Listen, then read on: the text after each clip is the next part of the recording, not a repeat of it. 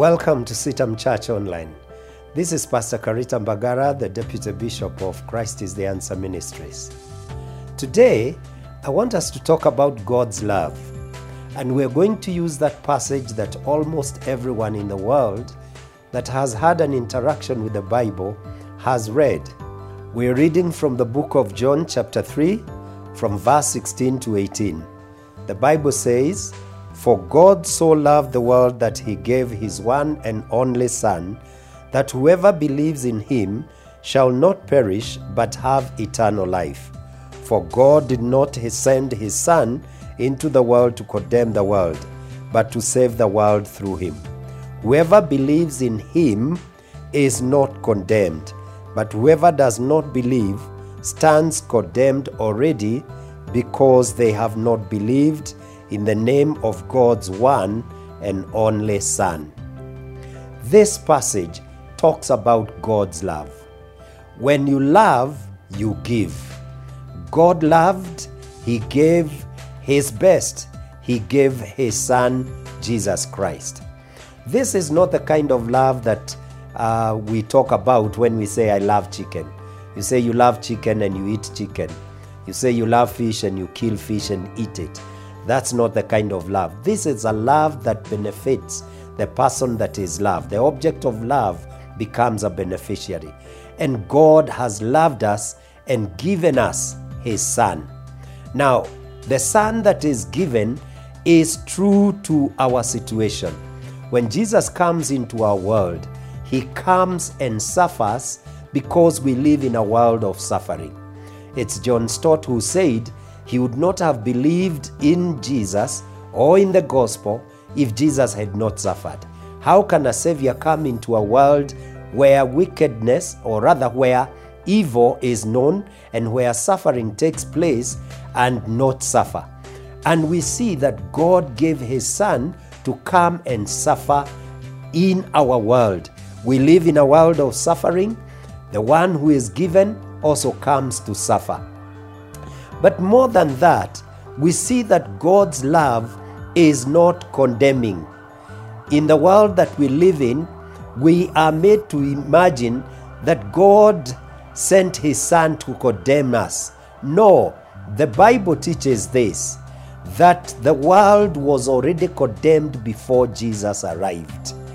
We were under condemnation, but God gave his Son Jesus to come and set us free. In the passage that we have read, it says those who believed in Jesus are no longer under condemnation. They have been delivered from fear of condemnation or God's judgment. It is those who have not believed in him who remain in condemnation. Did you notice what it says in verse 18?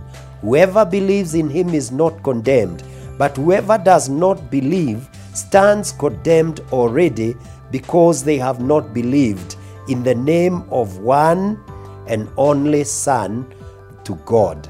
My friend, I want to tell you, if you do not know the Lord Jesus as your Lord and Savior, you are already in condemnation.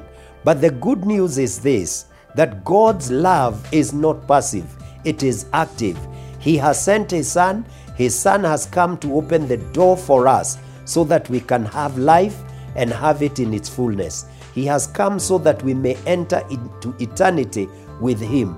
When we refuse to take God's love, what else can we expect? We are already under condemnation. We will be thrown out. But I believe, or I want to believe, that you will give your life to the Lord so that you are no longer under condemnation, and that the love of God is beneficial for you and your life. If you want to receive the Lord Jesus Christ, all you have to do is to ask him to come into your life. Accept that you are under condemnation and tell him, "Lord, deliver me from this condemnation." You could use your own words. God will hear, God will understand. But you could also say this prayer after me. "Lord Jesus, I come to you. I acknowledge that I am a sinner who is under condemnation. But you came that I may have life and have it in abundance. I invite you into my life so that I will walk away from the bondage that is in the world and know the freedom that is in walking with you. I receive you to be my Lord and my Savior, and I thank you for hearing my prayer.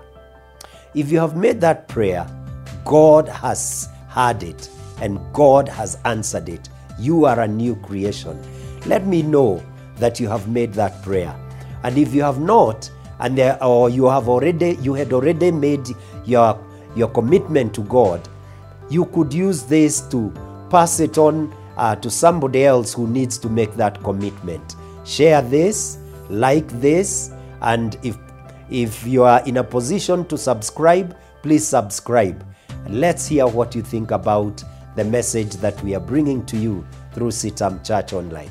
God bless you.